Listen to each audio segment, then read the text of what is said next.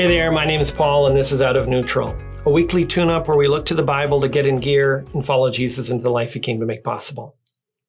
Today I want to talk about the 4 voices of loneliness and how to answer them.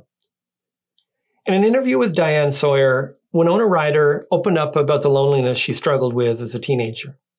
She said, "I was wishing so badly that I had someone to talk to, a friend, someone, and I didn't. And I saw this magazine stand, this outdoor magazine stand, and I saw myself on the cover of Rolling Stone magazine.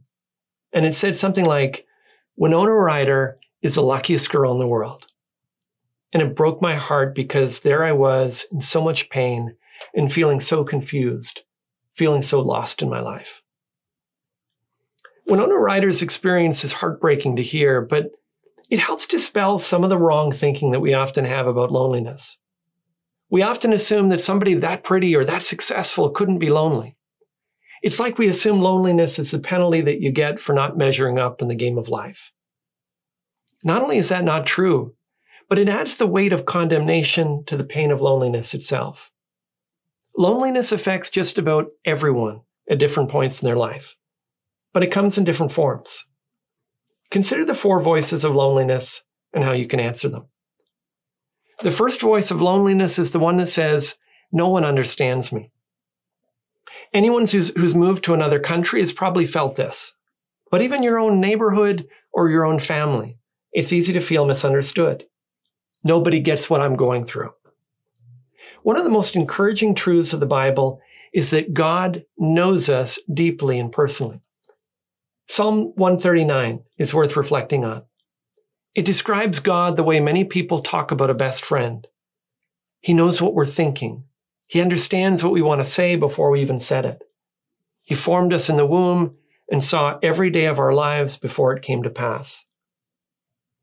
God is so committed to showing us that he understands how we feel that when he came into this world, he did so as someone who was so misunderstood that his family thought he was crazy, and the people of his own hometown tried to throw him off a cliff. God understands you. The second voice of loneliness is the one that says, "No one needs me."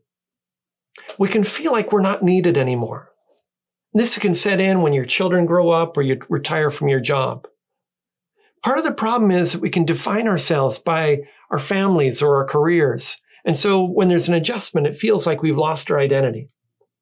The Bible says our most foundational identity is as children of God. We've been created with a purpose. Ephesians 2:10 says, "We are his workmanship, created in Christ Jesus for good works, which God prepared beforehand that we should walk in them." Our roles may change, but as long as there are people in need, there are people who need you. Look for someone who's lonely. The third voice of loneliness is the one that says, "No one can help me." Feeling like there's no one who can help can be terrifying. We can face times when the need is very practical. We don't feel like there's anyone we can turn to. Other times you can feel alone when you're facing a problem that people can't solve. The Bible is filled with reminders of God's presence with us, his care for us, and the assurance that he'll never let us go. Far from being unwilling to help us, the Bible teaches that the bigger problem is our independence.